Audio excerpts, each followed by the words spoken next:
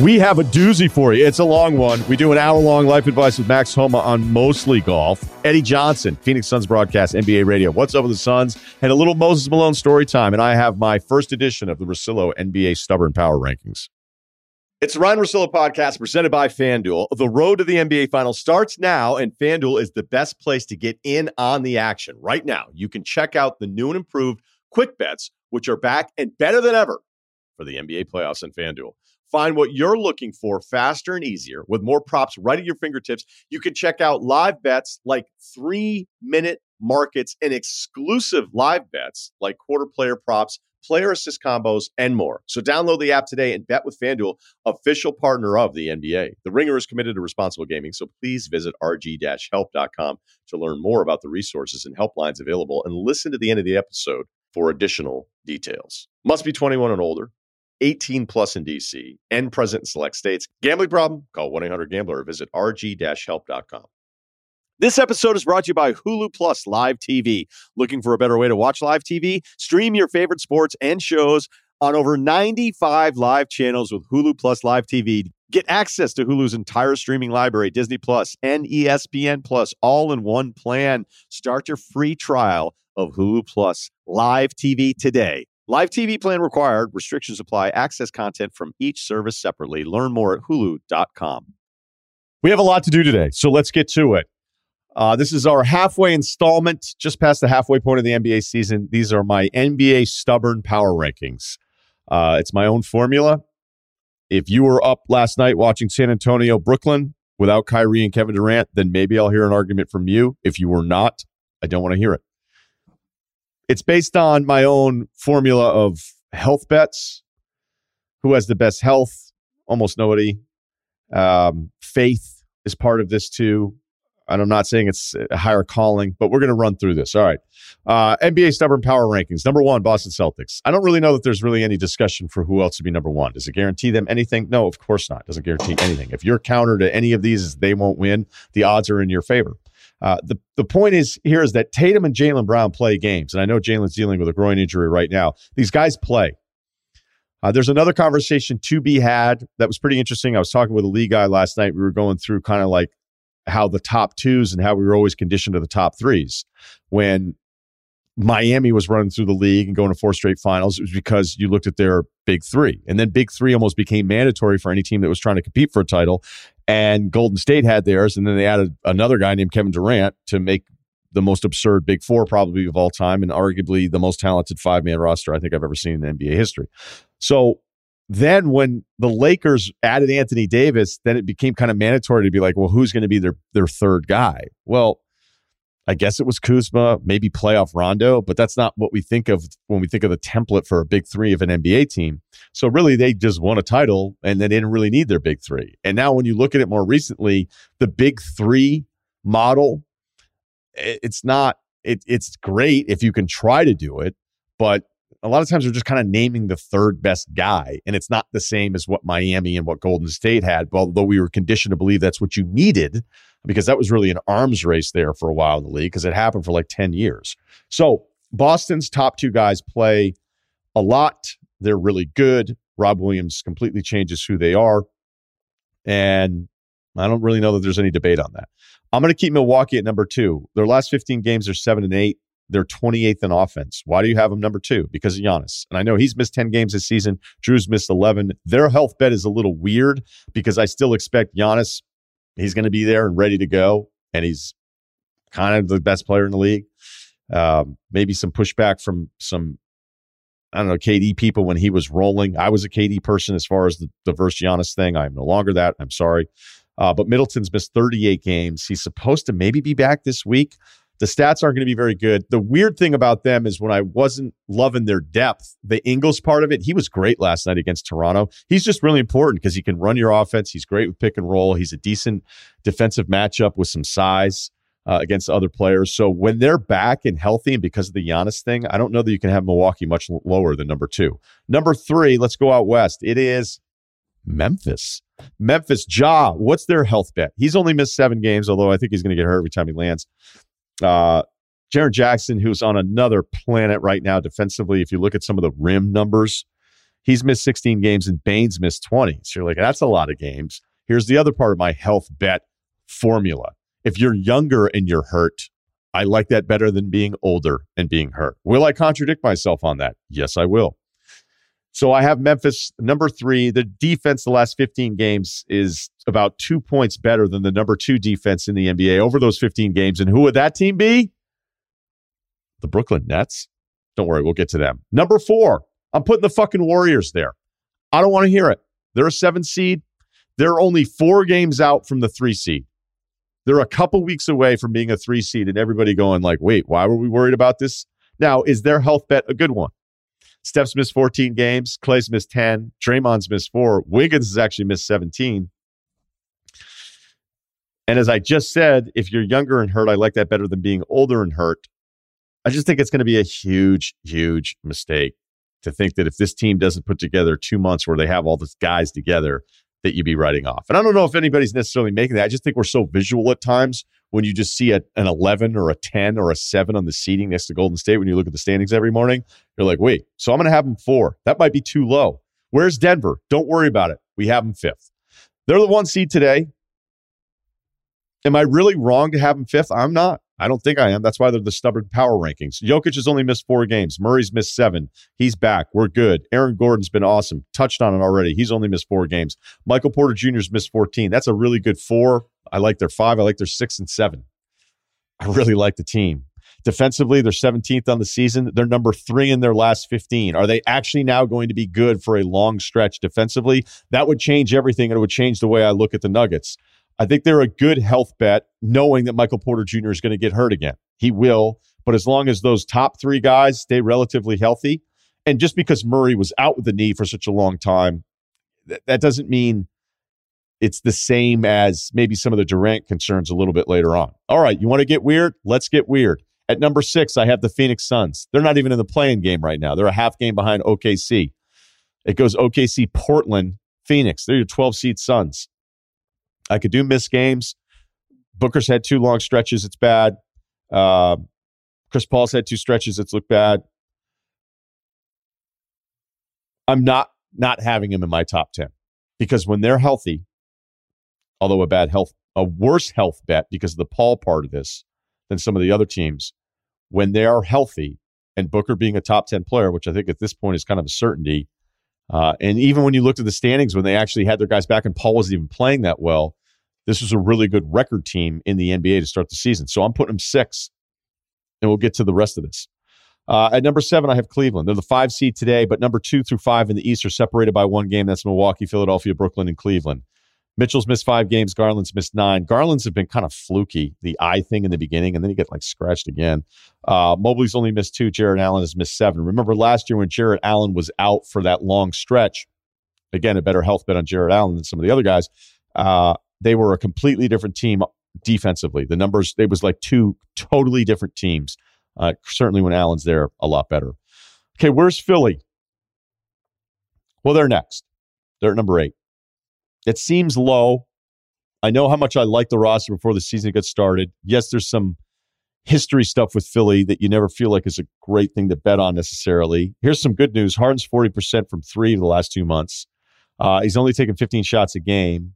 He had 13.6 with Philly last year in just like 20-plus games. He's at the lowest shot attempts per game since the OKC days, all right? So he's starting to make threes after a weird stretch of multiple seasons where he was just way below that number. And I didn't know if it was the foul hunting. I didn't know if it was being out of shape or whatever. And so it's looked good. I mean, Embiid's missed 11. Harden's missed 15. Maxi's missed 19. They got a really nice win against the Clippers last night where they pulled away in that game. I would say the Maxi minutes without the other 2 players, as great as he is and as excited as you should be, it was way too much. Man, he was just doing his own thing for that entire substretch there without the other guys. And then Embiid is just impossible. Now that he's hunting for fouls on top of everything else, like good fucking luck with that. I would say this is alarming, and the eye test backs it up because when I watched Philly, I go, why do they seem to screw up, though, a lot late? It's because they do. Turnover numbers in clutch time. So score within 5 points last 2 minutes of a game. NBA.com has this one. Number 1 in turnovers in those situations in clutch time, Beal, number 1. Number 2 is Harden. Number 3 is Embiid. Not great, Bob. Not what you're looking for. Could get sorted out. Could be the injury stuff. Maybe it feels too low. I think it's a history thing having him down here at 8. Number 9, Brooklyn. I went back and forth on this forever. I had Brooklyn 8, and I had Philly 8. I changed it. Probably not that much. Like, I had other stuff to do. KD's only missed 4, but he's going to be out a month. Kyrie's missed 11. Simmons has missed 11. Their defense has actually been number 2 in the NBA the last 15 games. The KD uncertainty part of it is the tiebreaker where, look, Embiid and Harden are back with Maxey and they're playing. If it were reversed where Durant was still playing right now, if Durant were still playing and we didn't have another knee injury thing here, I might have Brooklyn at 6. But this isn't so much the physical health bet as it is the bet on will the Simmons-Kyrie thing be fine. I think Simmons is going to be fine. The physical part of it maybe could be a question for him because he's had stuff in the past. I just think with Simmons, it's going to be matchup stuff in the playoffs where he's going to get completely exposed again because we're starting to see some of it in the regular season. And Kyrie sat out last night. All right, so who's got that 10th spot, Russillo? Who's got it? Is it the Knicks, the 6th seed today?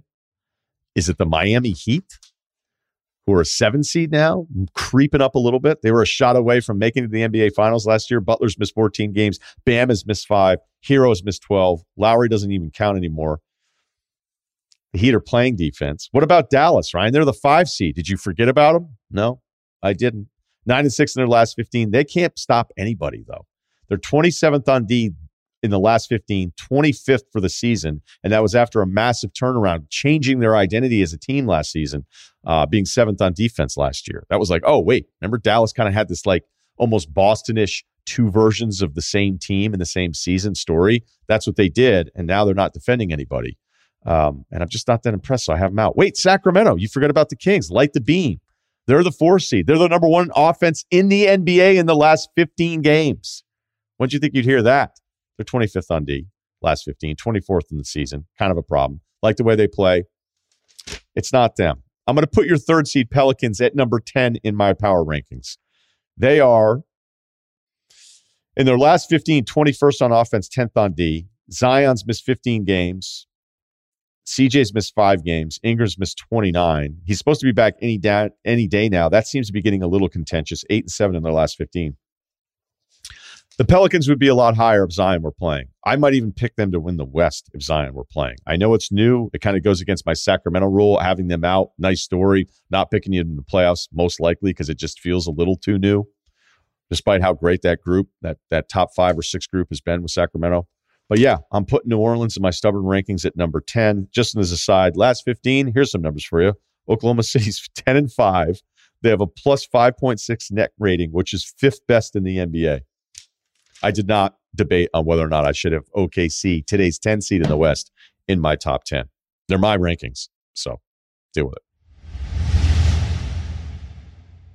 Bet the NFL playoffs with FanDuel, where every play is a rush. This weekend, FanDuel is giving all customers a no-sweat same-game parlay during the divisional round. It doesn't matter if you're new to FanDuel or already have an account. You'll get free bets back if your NFL playoff same-game parlay doesn't hit. Did you hear that right? Same-game parlays let you combine all of your favorite bets for a chance at a bigger payday. So let's take a look at what the options are. Say you wanted to, I don't know, lay the 7.5 of Philadelphia at home against the Giants in this round. Feels like everybody's kind of on this Daniel Jones thing right now. So can you go against it? I would stay away from the correct scores. Huge payouts. You want to guess Eagles 10, Giants 7? That's plus 45,000. Good payout. Kind of tough to do it. Let's see if there's any nice numbers here. Saquon's plus 100 for anytime touchdown scorer. Isaiah Hodgins, everybody likes him now, plus 220. Slayton off the hook with that drop, plus 320. What else do we have here? Devontae's 135. AJ Brown's minus 105. Jalen Hurts is actually the worst payout on that, minus 125. Okay, let's see what else. We could also go player receiving yards. Now, I think part of this lesson from that first game could be, is it that Daniel Jones just played the Vikings? Could it be that? So do you want to go over under 45.5 yards for Isaiah Hodgins? Saquon Barkley maybe breaks 1 out of a screen. I don't know. That's going to happen a lot. Over under 23.5. We've got all kinds of options. Just scrolling. There's like 50 different options for you if you want to build your same game parlay. You can even ride with thousands of other fans that bet the popular same game parlays that are already made for you. If you're new to FanDuel, join now with promo code Ryan, RYEN, to see for yourself why it's America's #1 sportsbook. And if you already have FanDuel, you can start building your no-sweat same game parlay today. Make every moment more with FanDuel, official sportsbook partner of the NFL. Must be 21 and older in select states. 3+ legs minimum. $1 bet required. Refund issued with non-withdrawable bonus bets in Ohio and free bets in all eligible states that require 7 days after receipt. Max bonus $5 unless otherwise specified. Restrictions apply. See full terms at FanDuel.com/sportsbook. This episode is supported by State Farm. So look, a little rock hit your dude's windshield on the highway. And at first you're like, what is that? I'm like, oh, it's just a little mark. Nope. Now by the end of the ride, it's a big crack. And it'd been a while. So I check out the State Farm app. I go, hey, this is what happened. And the funny thing is I was like, do I want to go app first or do I call? Old school guy, probably should call. It's like, let's check out the app. Not only did it take a minute to get done, they set up the glass replacement. They told me the estimate ahead of time, said, you want to go ahead with it? And I was like, now I understand. It's all in front of me, all done. I don't even have to talk to anybody. That's how efficient the insurance game has become. But really, the only words you need to remember are, like a good neighbor, State Farm is there. State Farm has options to fit your unique insurance needs, meaning you can talk to your agent to choose the coverage you need, have coverage options to protect the things you value most, file a claim right on the State Farm mobile app, just like I did, and even reach a real person when you need to talk to somebody. The app was so good, I didn't even need to do that. Like a good neighbor, State Farm is there. Learn more at statefarm.com. Eddie Johnson joins us. Phoenix Suns analyst, also NBA Today on NBA Radio, 4 to 7 every day. That's Eastern time with Just Determining. I listen to you all the time, Eddie. So I'm going through the resume here, all the years in the league. Can we say NBA legend? Well, I mean, some people might not think that. So it could be a little too much. I mean, I did retire from the league, like I think top 30 all time in scoring, but that wasn't enough, right? I went through about 3 all-star breaks where I was averaging over 20, team was doing well. That wasn't enough to get into an all-star game. So, I think you can go less than legend. Okay. All right. Yeah. I just want to make sure we're on the same page. Obviously, part of the Suns team. And that's where I want to start, Eddie, because I don't know how much you know about my love for Chris Paul. I like this team. I like that he got there. The finals run was disappointing. Last year was even more disappointing. And now we have a team that has health questions like everybody else. But what's going on? Give us the state of the Phoenix Suns. Yeah, well, you brought up the health part. And you're right. Like, it's no woe is me. Players and teams have dealt with this over the last number of years. I thought the Suns took advantage of it over the prior 2 years by staying pretty much healthy as they could be. Chris had missed some games. Devin had missed some games, but both of them rarely out together. They normally had a lot of their role players still in hand, like Cam Payne, the year that Chris was hurt. Cam Payne played spectacular basketball. But this year is different, man. Like, I think, and I'm one on the radio show, I'll say, hey, you can't, make excuses. You got to show up, put your uniform on, and go out and play. But what the Suns are playing with right now, in all due respect to these guys that they're playing with, these are role players. These are guys that probably never played more than 20 minutes a game in their career up until this point. And Mikal Bridges is not a guy you count on to go get you 20 every night. He's being forced to do that. DeAndre Ayton is playing on a gimpy ankle. And so it's been really messed up, man. Like I said, I don't want anybody to feel sorry for me. I mean, this is the nature of the game. I've been around it too long, but they're beat up. When I tell you they're beat up, they're beat up. When you don't have Devin, you don't have Chris Paul. So that's your 2 best players. All right. DeAndre's missed games, as I said. Obviously Cam Payne, the backup to Chris, has been out. Cam Johnson got hurt early in the year. The Jay Crowder situation. When you look at this team, man, this is not the team that was 64 wins last year. This is not the team, even that started out this year, had the best record in the West for a couple of weeks. So it's work in progress. But you know what? Around the corner, these guys are getting healthy. And I think healthy, they'll be okay. I feel like we could do way too long on going through each individual, and I don't necessarily want to just go 30 minutes just on the Suns here, but we'll start with Chris Paul. Big time defender of him. The game 7 against Dallas, I can't, my friends give me a hard time about it. I don't have anything to say. I can't say anything to him. I go, yep, you got me. There's nothing I can do. But right. I still thought he brought so much to a team. I feel like he's always, like, the funny thing I say is he's the ultimate winner who hasn't won, because when we look at what he does and how he impacts your franchise over the course of a season, it's a completely different team. And that's what he did, and really kind of saving this franchise in a way. But when I watch him this season, and I don't know if it's unfair because of the 2 different injuries that we're talking about here this year, I felt like some games I get scared because I'm like, uh-oh. And I don't know if that's the inconsistent minutes sometimes where it looks like he gets stuck in spots that I'm not used to him seeing. He is shooting it better. I think the Toronto game, despite how bad that loss was and the 8-second violation, it was very clear that there was like another level that I was like, okay, wait a minute. Like, he's moving a little bit better. So I think big picture, if he comes back and healthy, like, is this the beginning of the end, or is there another round here for Chris Paul? I think it's another round, without a doubt. Training camp, to me, this is the worst transition from training camp to the start of the season that I've ever seen. And we've seen it in what? We've seen it in the scoring of teams, scoring a ton of points, teams losing by 30, no matter how good you are. All the great teams at the top have lost by 20 to 30 points this year, too. It's just been inconsistent. And I think the players this year started this season, man, none of them was in shape.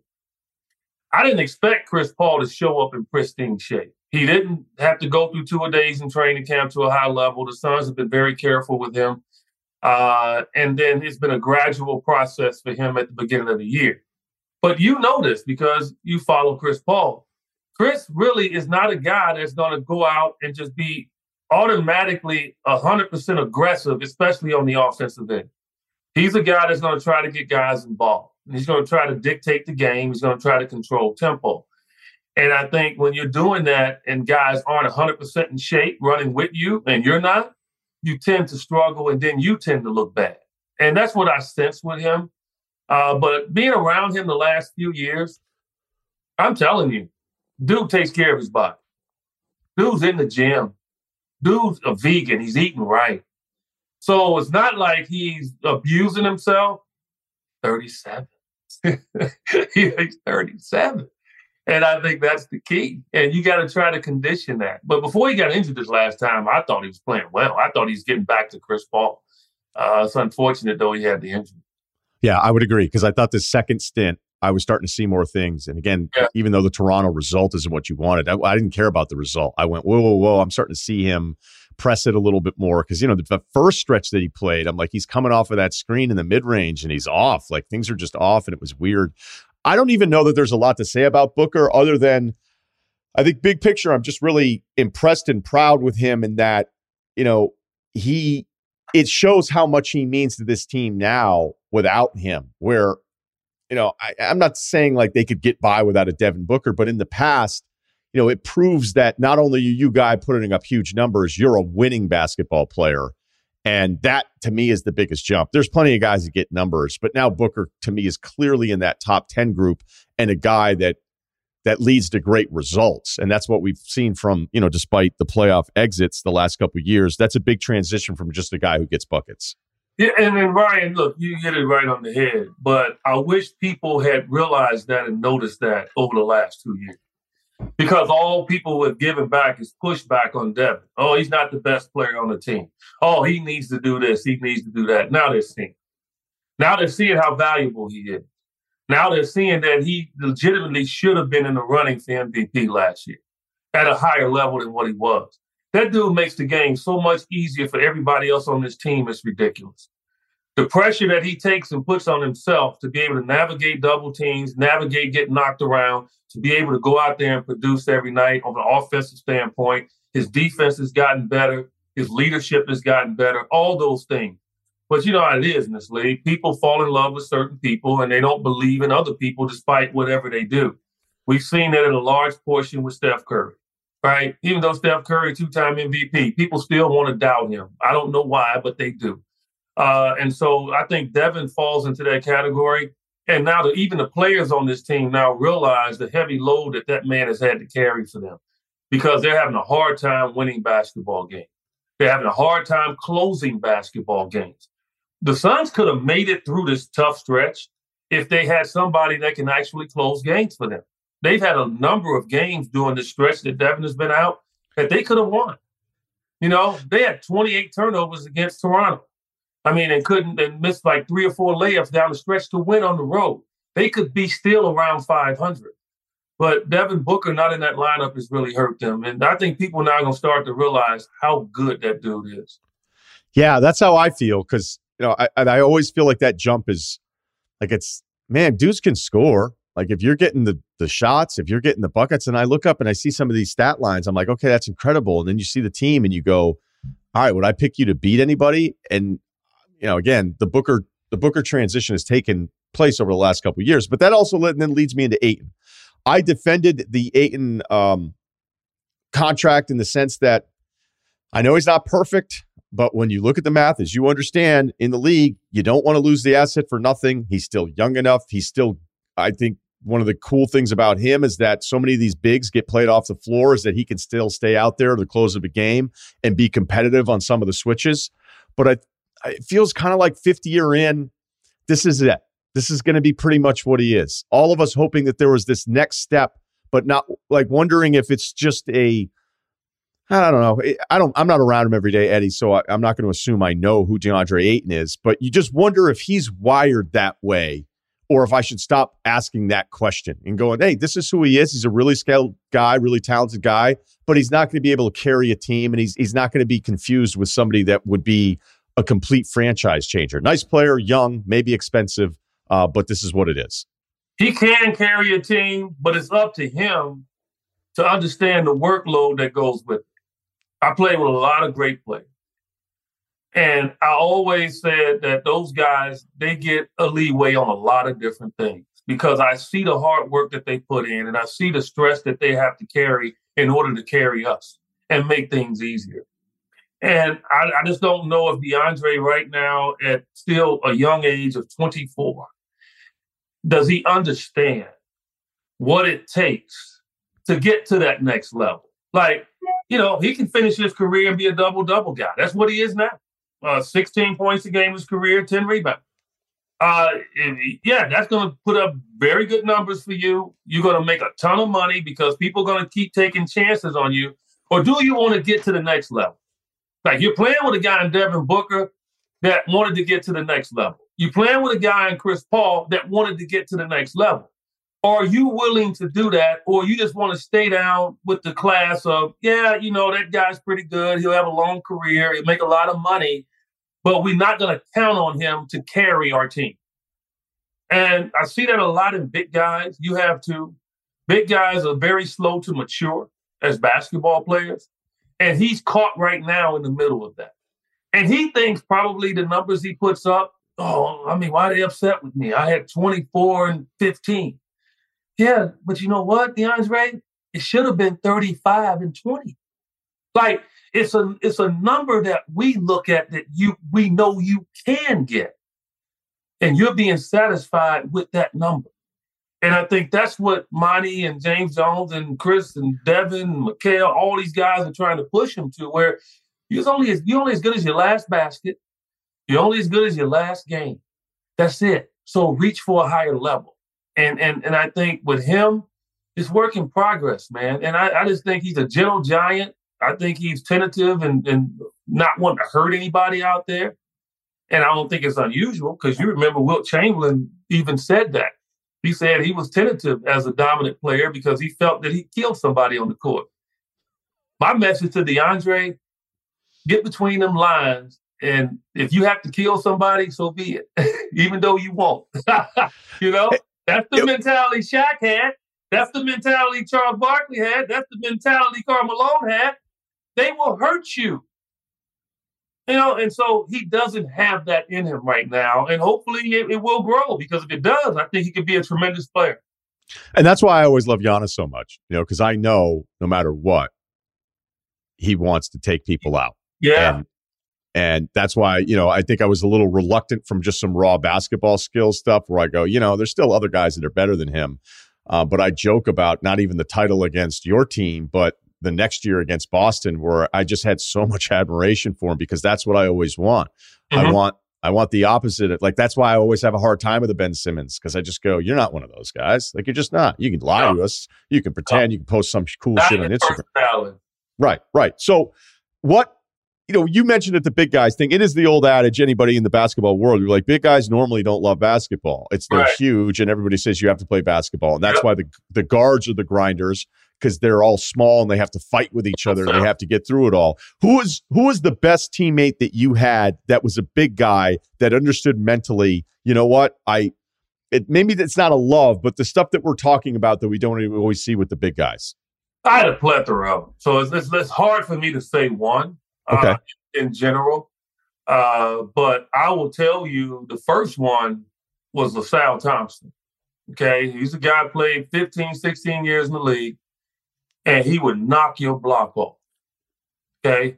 Mark West, knock your block off. Like, when he got between those lines, it was personal, right? Lonzo Mourning, personal. It's guys like they understood it. Hakeem, personal. Like Kevin Willis, personal. These big dudes, right? I mean, they approach the game with a way that it put fear in guys. And that's what you have to do. Like, look, basketball is a simple sport, okay? It's not dangerous, so to speak.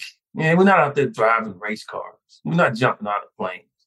You can get injured, but more times than not, you'll be able to come back from that injury, okay? And a lot of times you can get up and keep playing. So, you go out there, you play. You're going to get popped in the mouth. You're going to get hit. You're going to break your nose like Josh Okogie did the other day after playing well. All those things are going to happen. Dislocated shoulder. Sam Mitchell took my shoulder out of me. I was trying to post him up. I'm back in 2 weeks. I mean, it's like, it's that kind of guy. And it's not many of them, right? Right. It's not many of them. Like, right now in today's game, Embiid is nasty. Like, he's nasty. Like, he will hurt you. Like, and then tell you. Jokic will hurt you and look like he's oblivious to what just happened. I mean, it's like they understand, man. And once you put that out there, then these little guys, they stay away from you. They don't come around. Like, I didn't go around Patrick Ewing. I didn't go around Charles Oakley. I'm like, Charles Oakley once told me, he said, Eddie, if you hit me one more time, because I was popping him, right? Because he's stronger than me. He said, if you hit me one more time, I'm telling you, you're not going to like it. I said, I'm sorry. I'm sorry, Charles. Literally, I said, I'm sorry. Okay?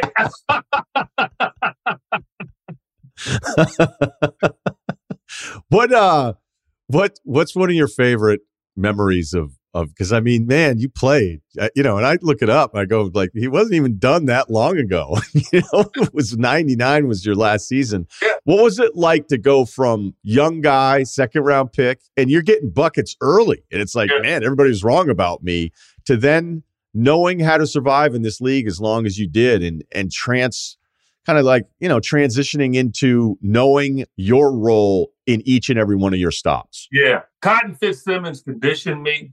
I miss him dearly. I grew up in a single-parent household. I didn't have a dad in my life, so coaches always took the place of my dad. And Cotton took the place of Lou Henson, who had me in Illinois, and I transferred to him. And that tells me that God knew exactly where he wanted to place me, because I wanted to get drafted by Boston. I was right there, and he was thinking about doing it. I mean, man, if I got drafted by Boston, you'd be sitting here saying Eddie Johnson Hall of Famer, okay? Because anybody plays in Boston and played with Larry Bird would have made it, right? So, but I think Kansas City was the place for me, and Cotton was the coach. And he conditioned me mentally, pushed me, forced me to be that guy. And then after that, Pete Newell, my second year, I begged to go to his camp because Purvis Short and Kiki Vanderway was lighting me up. And I just couldn't understand how, with their footwork, how they were getting past me and abusing me like they were. Because at that point in time, Ryan, in my career, early when I got to the league, I was known as a guy that can defend. And so I'm like, these dudes abusing me.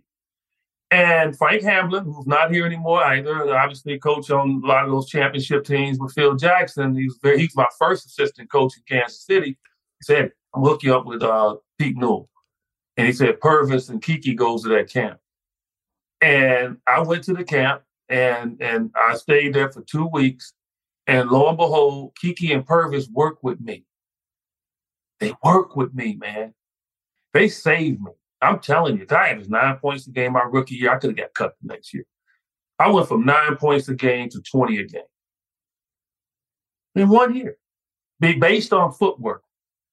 And to me, man, they saved me. What were you doing wrong? I was just trying to do it with energy.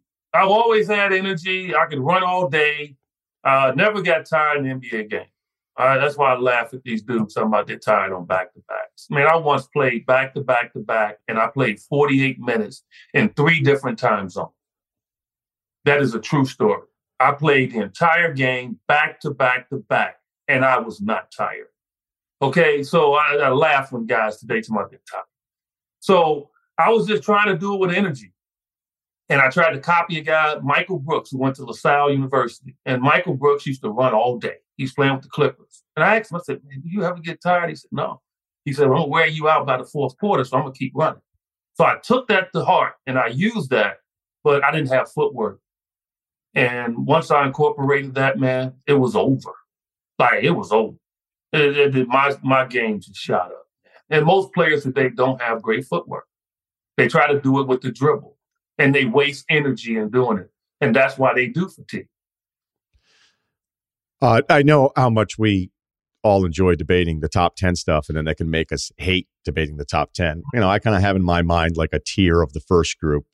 That second group, there's a couple names that always they always bother. You always feel like you can tell if somebody knows the history or doesn't, or whatever the bias is. Who's more underrated now historically, Hakeem or Moses? Moses. But I think people don't remember him. Further ahead we get, people forget. Sure. Hakeem, I think, his numbers up there, he's like as a defender, block leader. I mean, and just, he was able to last a little bit longer, obviously. He was here after Moses, but he still played a long time. And I think people just remember just from the University of Houston, like Moses didn't go to high school, went straight to the ABA. So I would say Moses, man. Moses was no joke, man. You bring up big guys that would hurt you. He'd get a rebound and look at you. Because I was an offensive rebounder. I like to go in there and steal rebounds. He looked at me one time. He said, I'm going to tell you right now, come in here again. Because I got one on him. I tipped it in. He looked at me, come on in again. I got something for you. I love Moses. I love everybody. You got any other Moses Malone stories for us? Other than, man, I think he was just people didn't understand. He might have been quiet on the court, but he was a mentor. Like, I remember having conversations with him, whether I think maybe on a player's trip or just after a game, standing around. I just remember him giving me influential words. And he was a jokester. Like, he was always cracking jokes. He'd be looking at people and just, and making fun of them. And you wouldn't know that about him. It's sort of almost like the Tim Duncan situation where people thought he's just ultra quiet. But what I've heard about Tim in the locker room, he was a jokester. He was a guy that liked to have fun, but not in front of the media. And Moses, I think, was that kind of guy. That's what I remember with him, is like always greeting me with a tremendous smile and just asking me how I'm doing. And that, to me, man, is just very impactful. I just loved it because it wasn't as impressive. Aesthetically, it wasn't what some of the other great players were doing. And then you would watch Moses over the course of a game, and you would just go like, he's getting every rebound. He's not the quickest. He just had to have been the strongest. His understanding of angles. There are some numbers there when you go back and look at him where, it's funny because people think of fo all the time and be like, does this guy even talk? And yet he was probably one of the smartest big men I know at least when I first started watching in, again, 1982, which is why I kind of loved Moses early on because of that 82-83 Sixers team. Whenever I see somebody kind of going through their list and putting stuff, I immediately look for where Moses is, knowing I'm already going to be upset. Yep, exactly. And look, he was the one guy that was able to convince Dr. J it was okay to be number 2. Because George McGinnis couldn't do it. Now, you remember George McGinnis came there first, and it didn't work out. George McGinnis was a hell of a player. But they didn't mesh. But Moses going to Philly, he made it okay for Doc to think that he was number 2. And what did it get? It got Doc a championship. And I think that was the beautiful part about him. And he didn't care. He didn't brag. He wasn't one of those boastful guys. He just said, look, he was just straight gangster you. Totally straight gangster you, man. And well, you ready to fight? He'll fight now. It was no hesitation, but people just respected him because they knew when he showed up, you had to work. And you had to work in that paint. And he was relentless. Do I think at times he threw the ball off the glass to get extra rebound? Probably. I know Dale Harris got mad at me one time. I interviewed Dale Harris and said, he didn't do that. He can do it because he could do it. And Dale, I reminded Dale too. I said, Dale, back in that day, we wasn't making a ton of money. And how did we make our extra money? Bonuses. Bonuses. Okay, I had a bonus in my deal. If I average, I think is a 1.5 offensive rebounds for the season, I got an extra $10,000. You don't think I'm in there fighting my teammates for offensive rebounds? Yeah, what? I'm not going to deny it. I'm going for it. And I'll tell you. So everybody knew that he was going for every rebound, man. And after a while, they just got out of his way. He had multiple seasons where he averaged 7 offensive rebounds a game. Yeah. In 78-79, where he led the league in minutes, he also had almost 18 rebounds a game. And this is all while going for 20. I mean, the dude was out there with the Spurs at 39 years old. Granted, when he was with the Spurs in 94, 95, he looked like he was 59 years old. He was 39 because, as you said, didn't go to college, had the weird ABA story coming into the whole deal in 74, 75. But the dominance that he had without being the size of Shaq, without having the quickness and agility, maybe agility be wrong, but the quickness of Hakeem. Because, again, Hakeem, when people start doing some of the all-time center stuff, I go, well, how come it's taken so long to get to Hakeem? So I think for the modern stuff, Hakeem gets overlooked a little bit too much. Because if you were talking about, who could I have of the game's players, of the history of the entire league, I wouldn't get, Hakeem wouldn't be outside of the top 10 guys that I would pick. Now, granted, if we're playing by today's rules and the way centers are left out of everything, and which is, let me actually transition to this on the Embiid thing. I love Embiid as well. If you're I was kind of doing a top 5, top 7 players in the NBA thing last night with a guy from the league, as we were just kind of going over and BSing and whatever. And it kind of came down to we could figure out our 5, and then it was Embiid or Tatum for 6. And I went, I love Embiid, but with today's game, I don't know that I can rely on the center anymore to get me a basket at the close of a playoff game. So I may defer to a wing who can handle a little bit more, which is the opposite of what this game was for decades. Right, it is. I mean, obviously, the analytical aspect of the game now has changed the view of players in that regard. But we've seen it in all sports, right? Like the running back. Teams they're not willing to pay running backs like they used to because they think they got a short shelf life. So they're not going to turn to them. And I think that's the way with the big guy. But I would tell you, if I had a choice, and, I love Tatum. I mean, what he's doing, he's on one right now. Every player that's played sports, they can pick a year where they can say they're on one. For me, it was 88, 89. That's the year I won the sixth man. I averaged 22 off the bench. I went through that whole season in a daze. It didn't matter what I shot 40 from 3, and I wasn't a three-point shooter, but I shot well from 3. I always shot well from the line. I shot well from the field, everything. I didn't care who guarded me. You were toast. That's where Tatum is right now, but that's also where Embiid is. And Ryan, I will say this. the reason I would go with Embiid is because, yeah, the game has changed, but Embiid will get Tatum to the bonus. Like, what Embiid's doing right now is what Shaq used to do, right? He gets you to the bonus. Like, now you can get to the free throw line without having to shoot because that dude is getting you to the bonus early in quarters. And to me, I think that's when you win. I do. Like, Golden State's freaking nature. They didn't have to do it, right? They've been able to persevere and do it. I get it. But to me, man, that big dude Embiid, man. I don't know. Okay, the other reason in my notes here where I was going on the Olajuwon rant is because, as we were talking about your last year, you only played 3 games in 99, right? Mm-hmm. But you were there for the Barkley, Pippen, Akeem experience. Yeah. I'm a big Barkley guy. I was desperately hanging on. There's some parallels there between the Chris Paul faith that I desperately want him to have a ring one day. I wanted it so bad for Barkley. I'm lucky enough to have gotten to know Charles through ESPN and interviewing him and running into him a couple times. He's my favorite athlete of all time.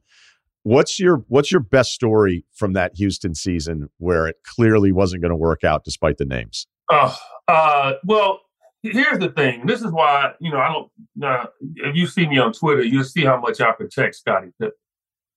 And I protect him even more because he did become a teammate of mine my last year. And then I saw why he won championships. First one in the gym, last one to leave.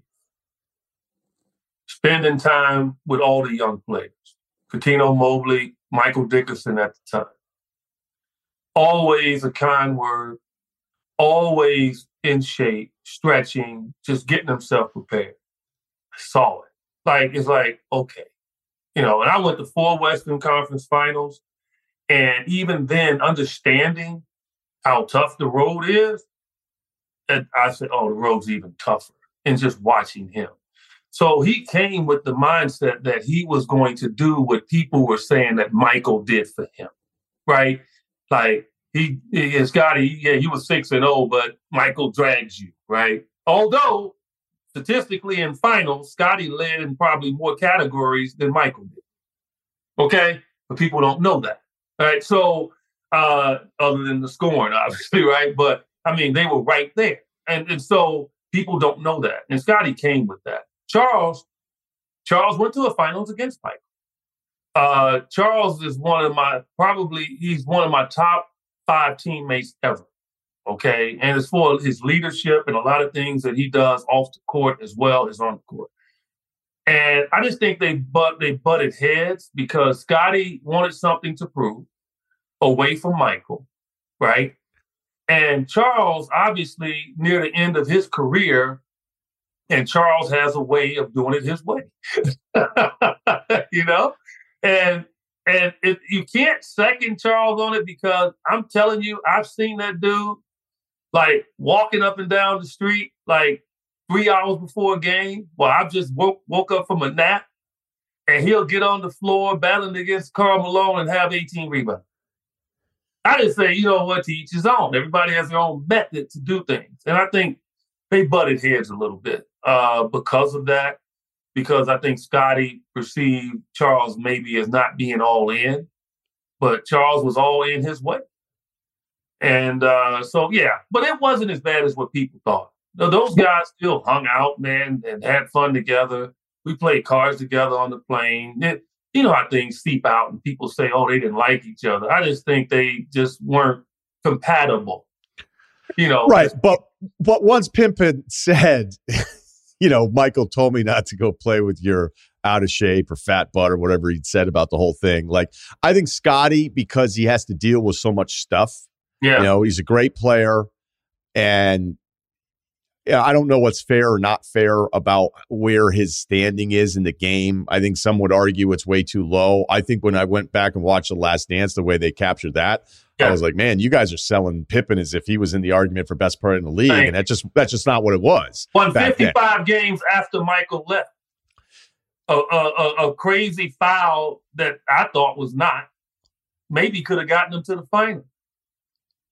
Yeah, incredible. But I don't think that Pippen was for multiple seasons in the conversation as one of the best players in the game. And I thought that was what the documentary was selling a little bit. So I can understand both sides of the frustration. I think that's what we see from Pippen every now and then, where it boils up again. And he just goes at dudes because he's thinking like, I'm not looked at as being in that group.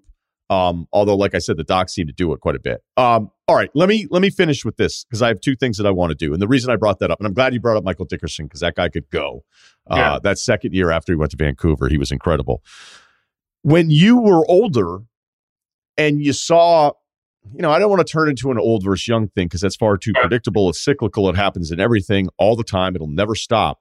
I have frustrations with some players today because I feel like they can be bad partners with the team. It's like, what do you want to do? This is really hard to begin with.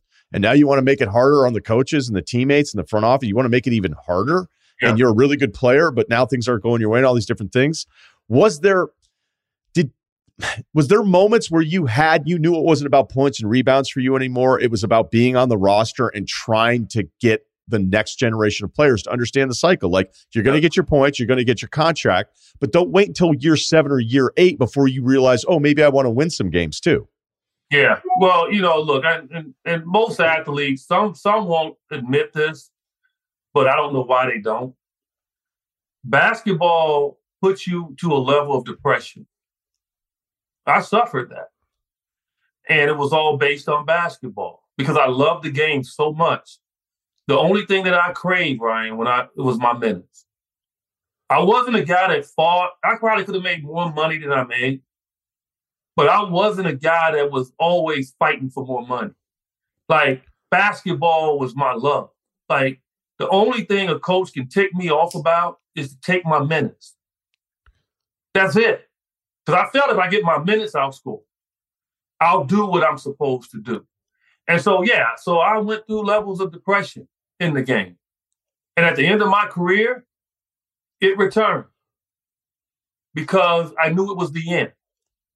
And Rudy Tomjanovich knew it was the end, but Eddie Johnson did. And I had to fight it, man. Like, I had to truly fight it.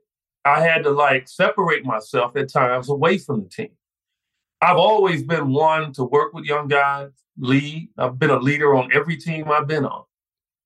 I didn't have to lead as much with that team because we had a King, we had, Scott, we had Clyde Drexler, we had Scotty, we had Charles, we had Kevin Willis. We had so many, Mario Ellie, we had so many guys that could lead. But you have to do your part.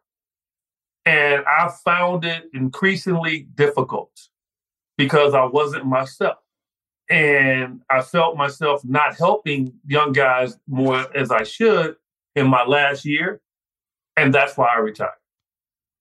Because I got to that point I can't do it.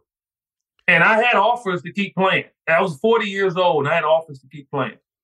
And I did not do it. So it's very difficult, man. I'm telling you, it's extremely difficult. And I think sometimes people don't understand that. And so what Kevin Love said, DeMar DeRozan, that stuff's true. They just came forward. I will tell you, right now, today, in today's game, I'll probably tell you 30% right now suffering depression. And so it's a tough thing to deal with, man. And so, it's tough for older guys because, it's the end of the road. So it's extremely difficult.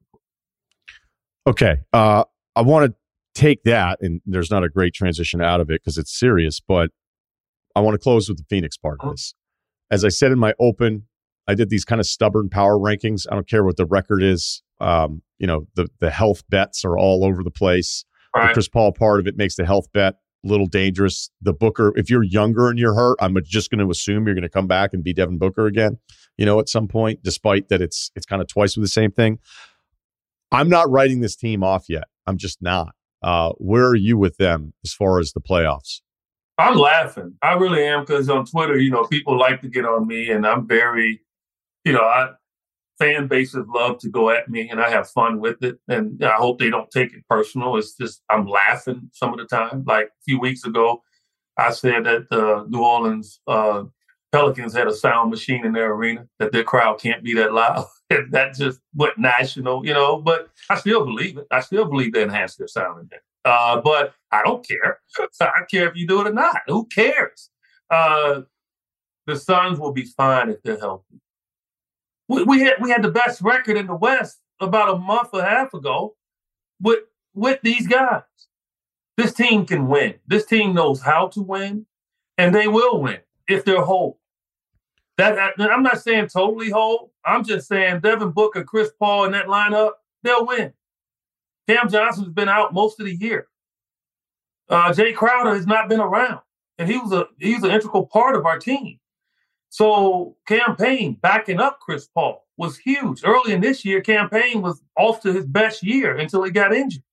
So if this team gets healthy, I feel sorry for the Denvers and Memphises at the top that they're going to have to face either a Suns team, a healthy Lakers team dealing with LeBron and what he's doing now. Okay, a Clipper team that probably doesn't care if they're in the play-in because they keep resting guys every game. Okay, so it's a lot of teams down at the bottom right now. Golden State's at the bottom. How would you like to be Denver and you're watching a play-in of the Suns, the Clippers, the Lakers, and Golden State? So this is going to be interesting. And for me, I'm loving it. I'm loving it, man, because I'm looking at it two ways. If the Suns don't get whole and for some reason they fall into the lottery, then I'm telling you they're going to get Wembanyama. So, hey, take your choice, NBA. Do you want us to get in it or do you want us to get him?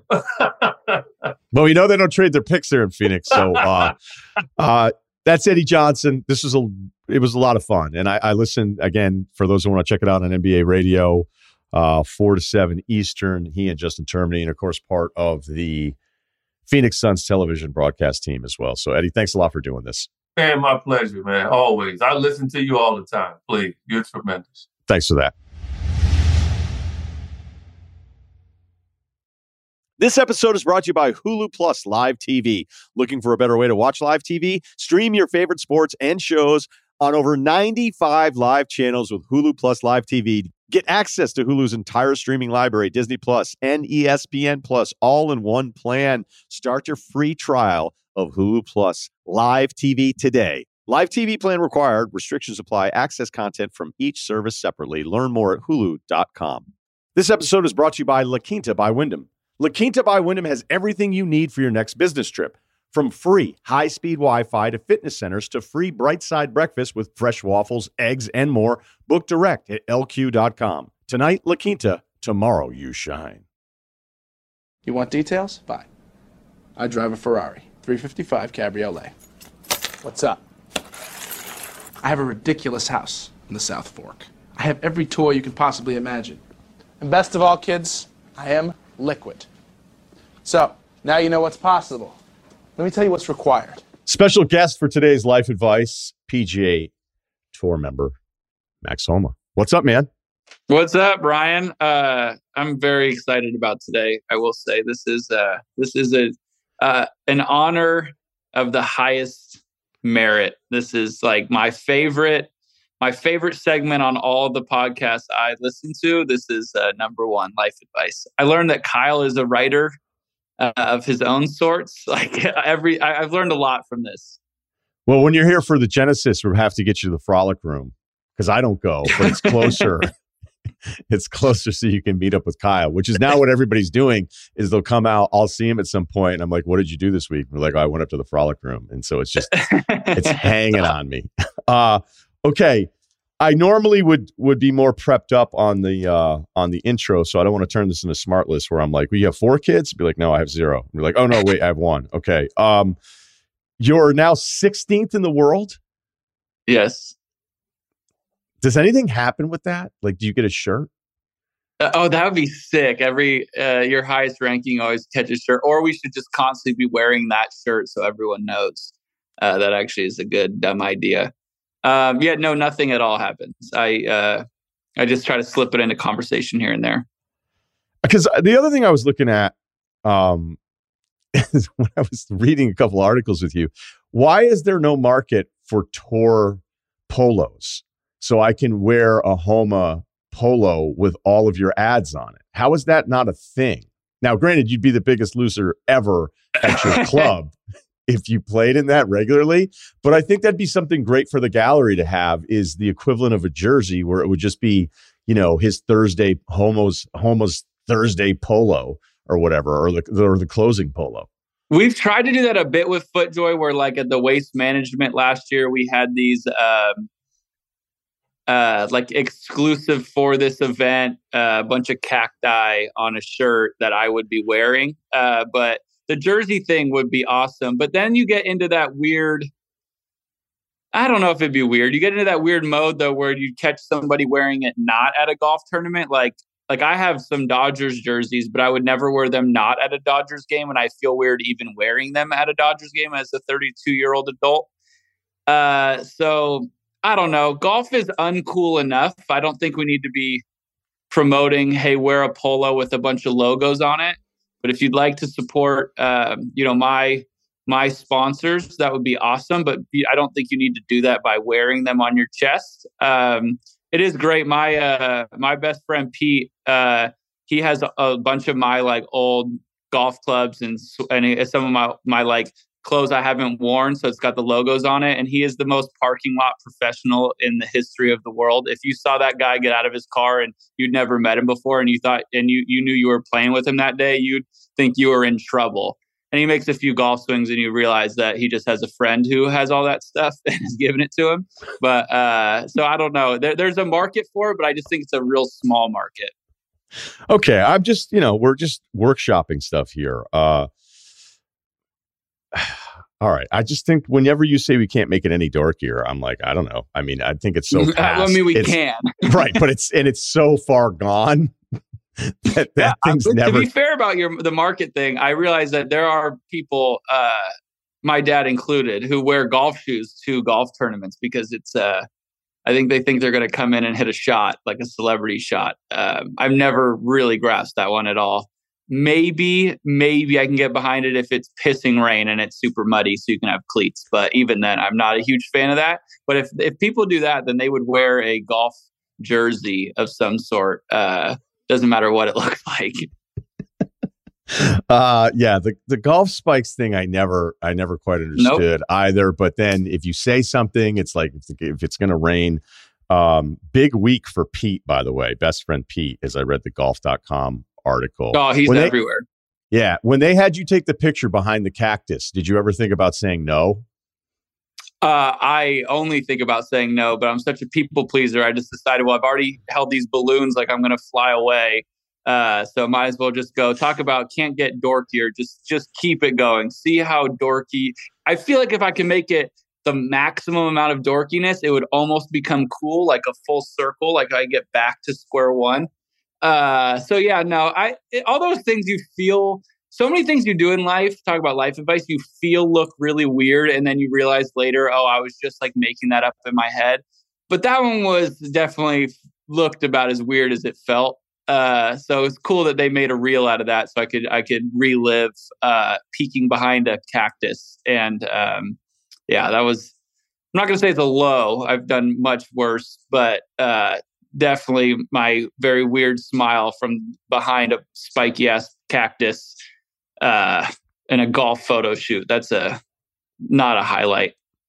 So for the audience, Max and I did meet up in Phoenix to go to a Cardinals game, the Pats Cardinals game, Monday Night Football, and then what a game!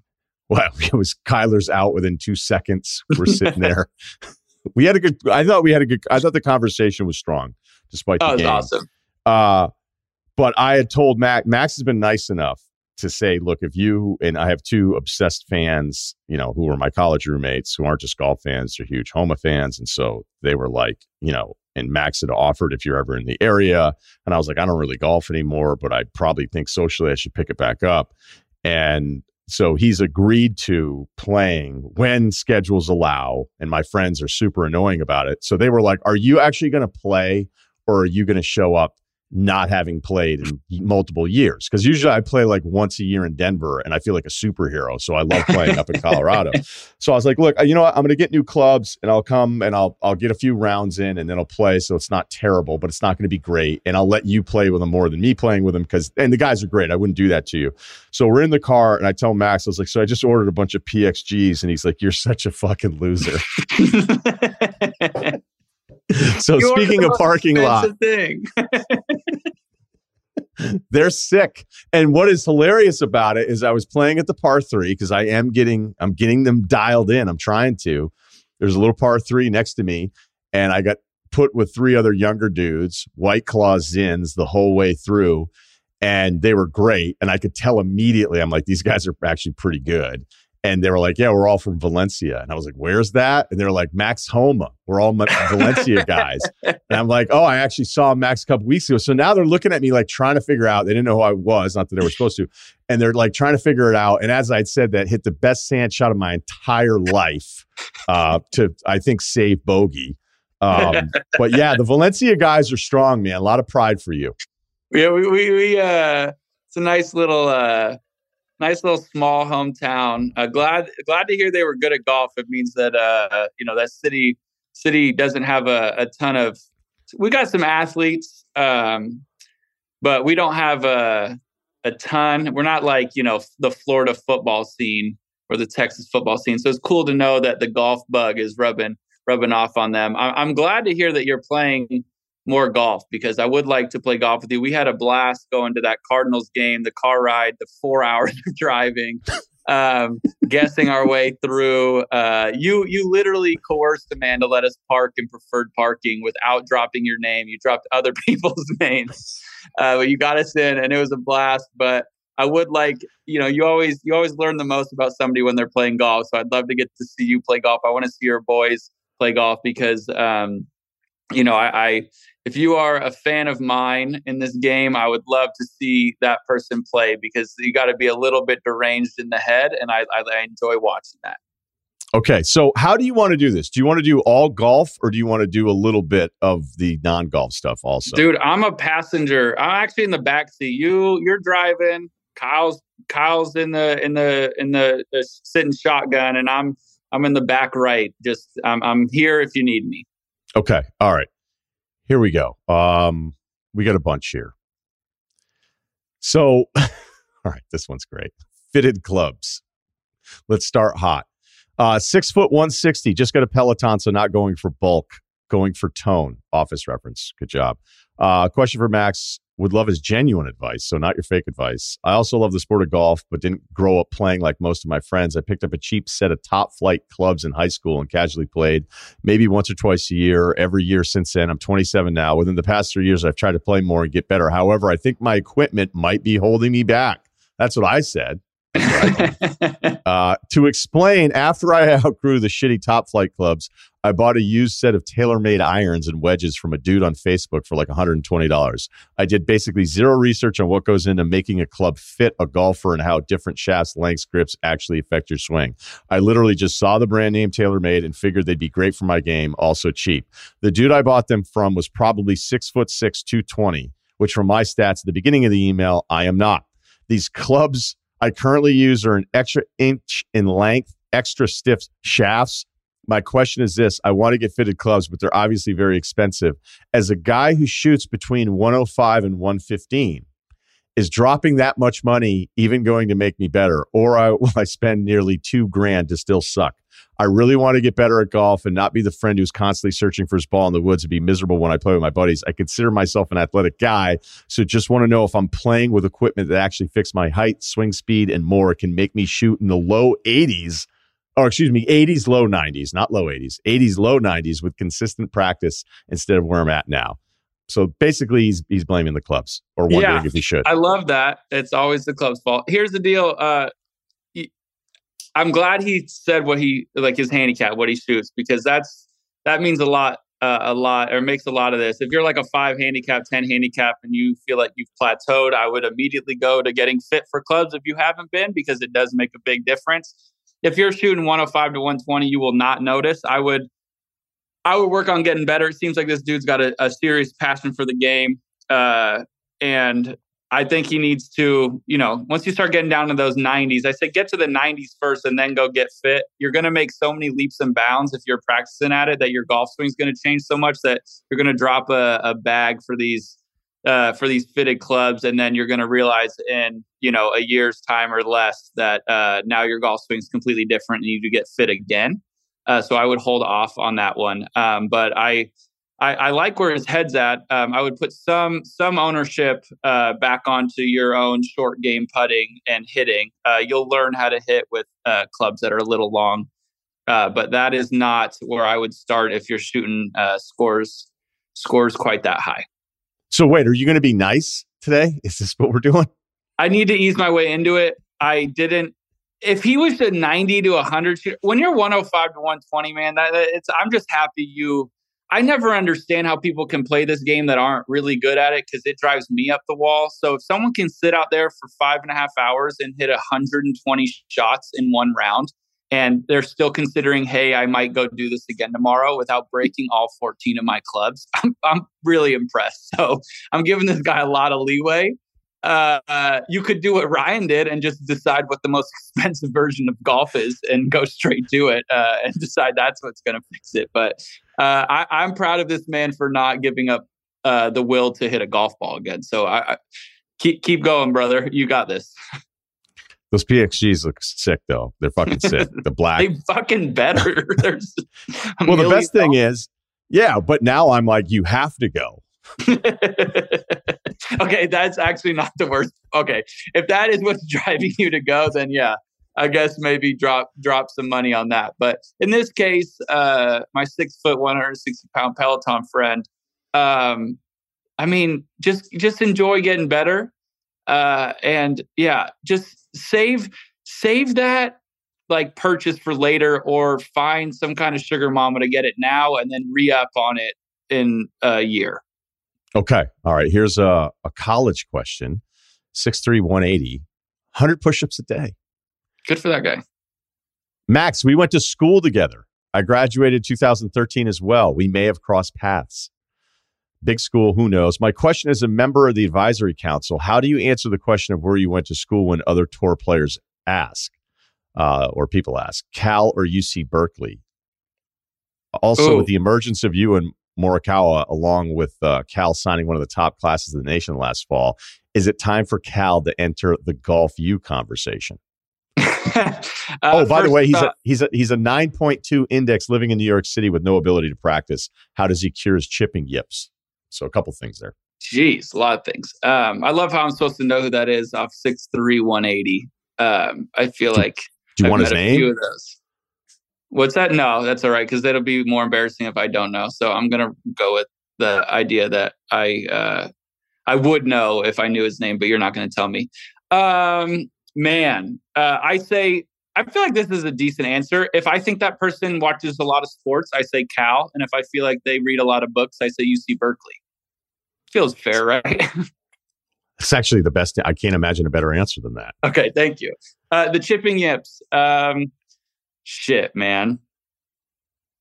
That's a tough one. The yips in general, man, is a touchy subject. I don't know how to fix them. I need to see it, but I don't want to look at it. So I'm going to put that one on him, on my old friend from Cal / UC Berkeley. I don't like to associate myself with anyone with the yips. I feel like they can get contagious.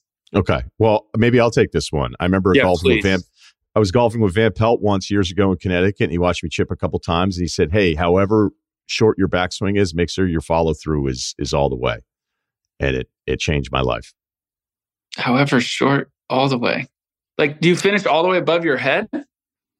Yeah, he said just take the follow through. All right. I mean, listen, Van Pelt's the whisperer. I don't think I would have given you that advice, but whatever. He is works, the whisperer. You know? Yeah, no, he is. He is. Is there any chance with the Cal golf thing going on, if you had a Monday Night Football introduction, you would say like Max Homa, short game you? Man, no. I don't think I could pull that one off. That would actually be pretty sick though if we did have the intros and you could listen to everybody's. There would be a lot of Georges, and they would just call it college football U. No, I would probably just say mine really fast. We've been really bad at mostly every sport for in recent memory since Goff left, basically. So I'm not really I kind of cough when I say Cal at the moment. I'm not proud of that, but yeah, I've probably been leaning on saying it right now. If I had to do an intro, I'd say UC Berkeley, so that if you came at me about how bad we are at everything, I could say, yeah, but it's a really smart person's school. You wouldn't understand. We have to study. We go to class. Our professors do not care. We play sports. So I would get kind of sassy immediately. So I wouldn't say short game U. I lean heavily on Colin Morikawa and all of his successes to give us some kind of street cred in the athletics world. And he's been doing a great job. But I sit in the shadows there when people are bragging about their colleges. Okay. All right. Next one. We get a caddying beef here, legit or no. You can call me Carl. Stats 5'10", 181. Max bench 345. Wow. There's some red flags. What's your max, Ryan? Max? I don't know. I haven't put on the plates to the point where now I can't get it up. You ran out of plates? Not enough plates at the gym? No, there's plates. There's plenty of plates in my house. I set up the pins. I think I'm just convinced that if I really go, hey, this is pretty good, and then it's how much more hurt do you want to be? That's fair. Yeah. All right. It's not some crazy number. I'm strong for a podcaster. I'm far from the strongest guy. Like when you go to a gym and you see other guys, there's guys that are way stronger than me. I always want to make sure that that's clear. Every gym has the handful of guys I look at and be I don't know if I'll ever be as strong as those guys. Okay. I don't say never, because on this podcast, we don't like to put a salary cap on our lives. Wow. Put that on a shirt. There you go. Okay. I don't know. 181, 345. Why are you golfing? Also, why are you not bigger? Yeah. All right. So this could be, we'll see. We'll just read it. All right. Golf wise, high 80s on average with a couple rounds in the 70s. I caddy at a private club in New York that's pretty laid back, but filled with very rich people. Usually for a round, I make 100, 120 a bag. So usually 200, 240 for a round. Bigger events usually end up getting a little extra scratch. I caddied for two gentlemen for the club championship, which was a 3-day event. Tipped well the first 2 days, 200, 250 each round respectively. Going into the last day, we won our flight. One of the golfers I caddied for was bragging about how we had won over 10K in side bets just for making it out of our flight. About 10 other flight winners entered a shootout, which is 2 holes long. Long story short, we won the whole event, and it was an amazing experience. The entire club was watching, and my guys went crazy afterwards. I had no idea what to expect. But other caddies are telling me to expect big money. It took over an hour for my golfers to get to me after the round, which is fine. I wasn't important to rushing them and realized they were enjoying the moment. Yeah, I think those are some good instincts there. If they won the club championship, I think an hour is okay to let them enjoy it. It would have been way cooler if he just bum rushed him with his hand out. Like the dude from Home Alone. When they finally got to me, I was given a $300 tip for the round. On any other day, I would have been very happy and pleased with the generous tip. But after hearing what other caddies would have expected and one golfer telling me how much he had won in side bets, I was a little let down. For the record, that day, I was there at 8 a.m. and didn't leave until 6. So it wasn't your typical round of golf either. Or we're going time card on it. Do I have a legitimate beef with this golfer? He was very drunk by the time he got to tipping me, so it is possible he just didn't even realize what he was doing. When it happened, I was very polite and thankful, and even though I was disappointed. Do I bring it up to him next time I see him, or just eat it and kill him with kindness and focus on the positives? Positives of the experience, and hope karma will be on my side in the upcoming season. So there you go. Would you lead me away, because I got a rant about tipping. I just think, man, they won the tournament. Yeah. What? And the side bet thing means what? I mean, it means that guy won the side bet. And I'm sure if you're a caddy and you're listening to this, it's standard. It should have been this, and there's another price.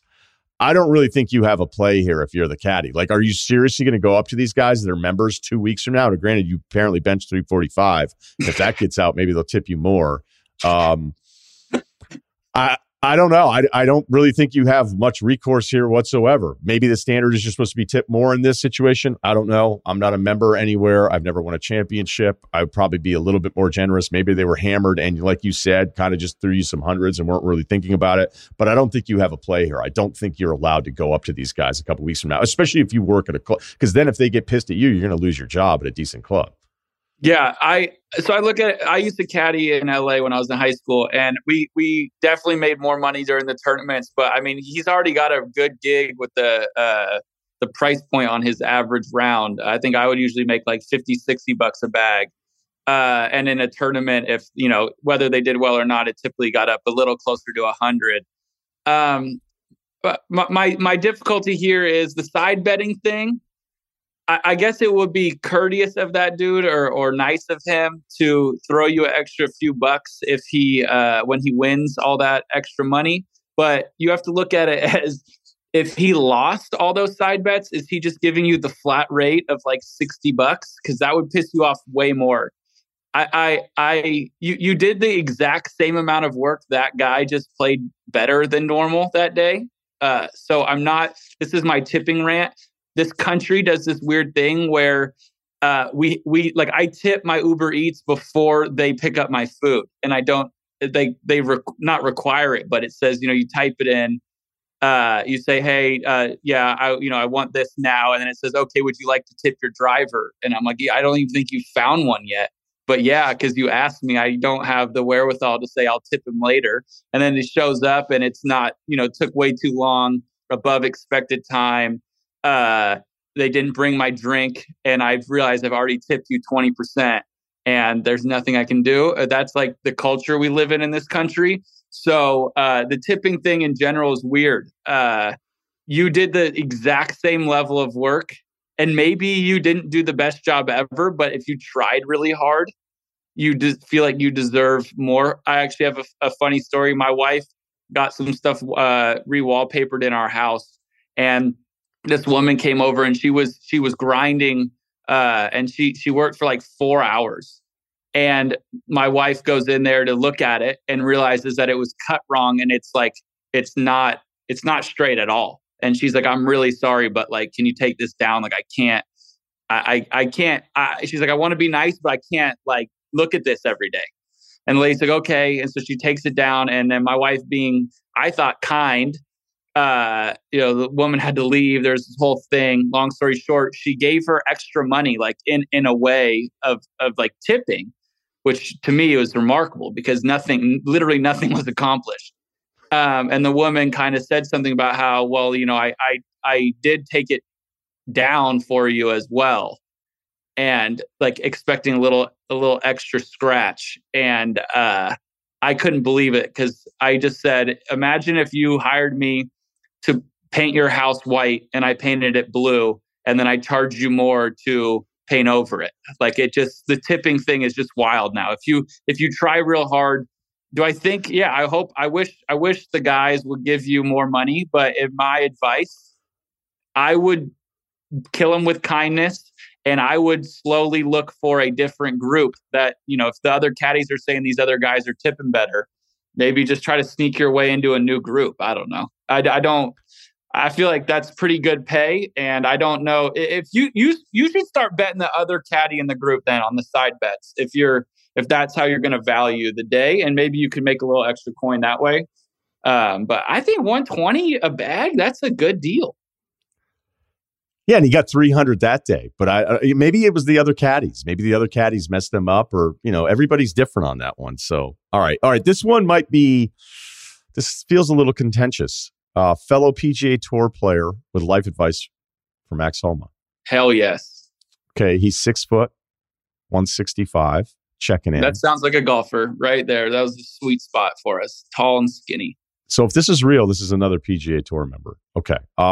Late last year, I recently ran into my really good friends from college after not seeing him for a couple of years due to work and whatnot. We caught up with a couple rounds of golf, and soon after it was a great time, until I found out that this very friend, we'll call him John, ratted me out in a very public setting in front of other coworkers for taking a language class in college for a language I'm fluent in back when we were both in school. I know who this is. Is it scummy? Yes. Will I be the last one? Definitely not. The problem is that John is a pretty famous athlete, especially on Twitter. I guess we've changed the name, then you're John. Well, that's actually my legal first name, so he didn't really change it at all. Okay, all right. We're finding out stuff here, getting to the bottom of it. And now the story's out there. I've had random people come up to ask me about this class. I feel betrayed. I don't know if I can see him again with a straight face. Judge Kyle and Ryan, please give a ruling on whether John Max was right or wrong to do this, or am I just being too sensitive and I should get over it? That's from Michael Kim. Yeah. All right. Here, I'll tell you a story. You can tell me. He lived in Korea till he was 12. Came over to school at the UC Berkeley University. And one of his classes, he was like my little brother on the team. I roomed with him every week, and he took a Korean 101 class, like base level Korean, as a fluent Korean speaker. And I would listen to him do his homework, and you had to like read something and like record it and send it to your teacher. So it would be like, if it was in English, it would be like something like, "I walked my dog." But you'd, say it so simply, and he would do that. And then he'd get on the phone with his parents and talk a million miles a minute. And I would be dying laughing. So you tell me, is that scummy? I respect it, but it is still funny. Wait, was I not supposed to say his name? Or is this out there enough? I don't know, man. That one's on you. I didn't say anything. I was going to leave that one. I was going to leave it, but you said it. So why do I not have an issue? I didn't even think of this as a concept to have an issue with it. Because you don't speak two languages. You don't know that. I assumed. You speak one kind of weird language. You spell your name with an E. So your parents clearly spoke some sort of different language. Yeah, just for the record, I was not consulted at the time. I know. I love when people come up to me like, like, what did you do that? Like, most of us don't name ourselves.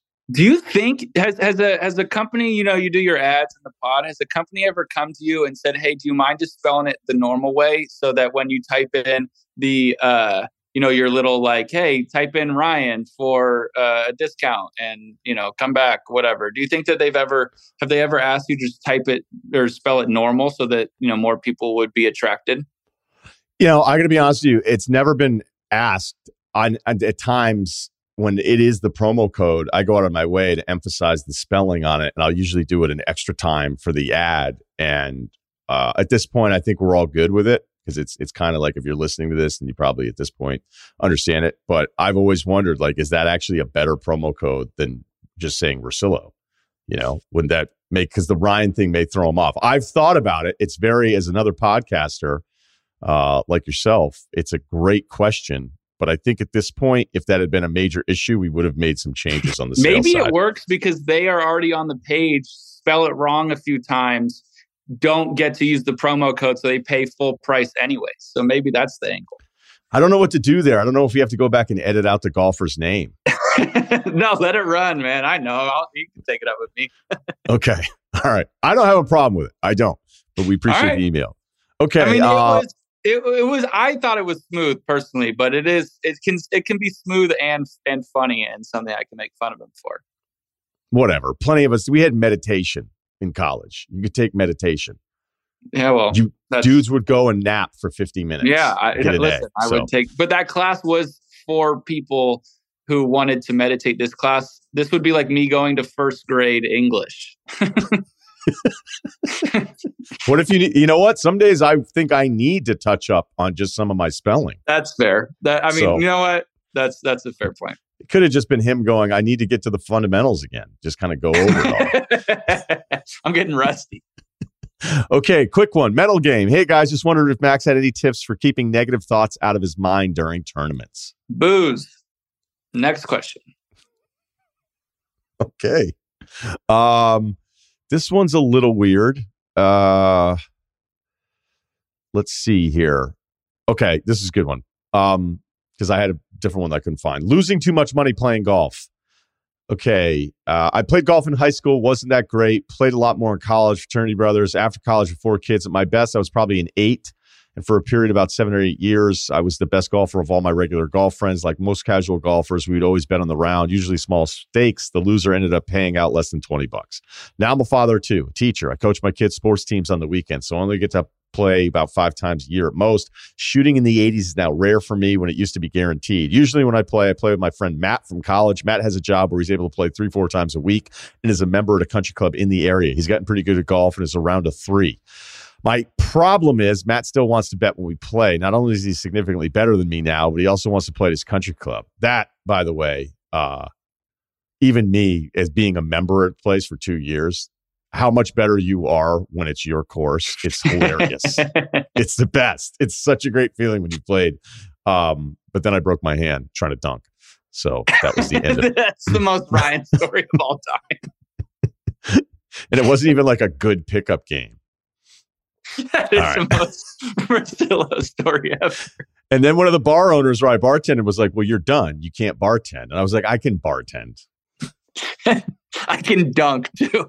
Yeah, because he was like a salty guy and the other owner, they were both my friends. But like one guy was just always trying to find things to be mad about all the time. He was a very, very salty individual. The other owner's like, he's like, he'll figure it out. And I shaved part of the cast so that I could hold the bottle.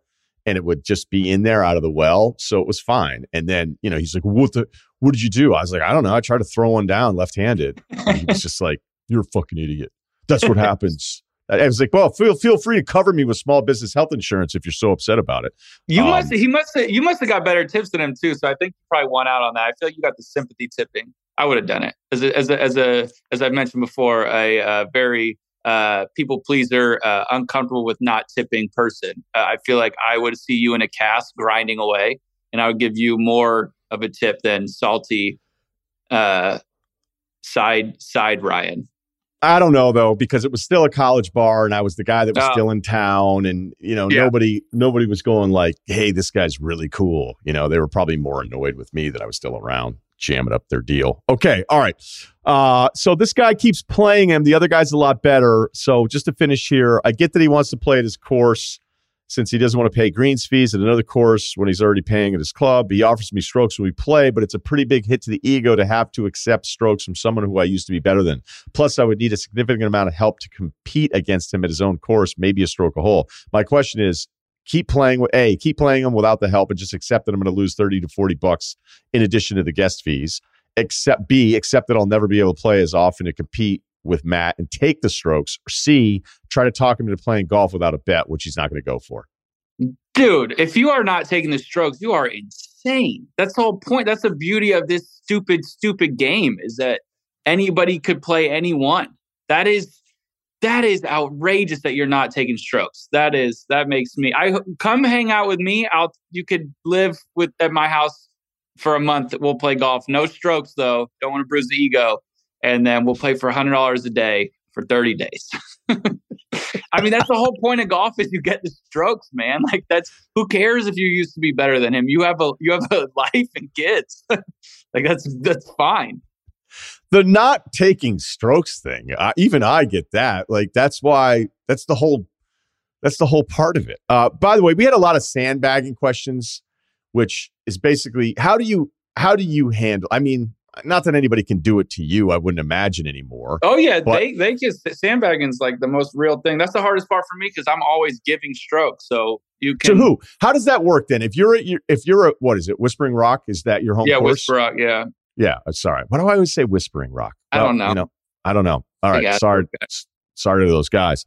What happens to you when some dude, a local Scottsdale dude who's probably still rocking Ed Hardy t-shirts, maybe has a McLaren, and he's got PXGs. Nailed it. And he's right. And he wants to play you for big money. How does that happen? How does it work? I have only done so growing up.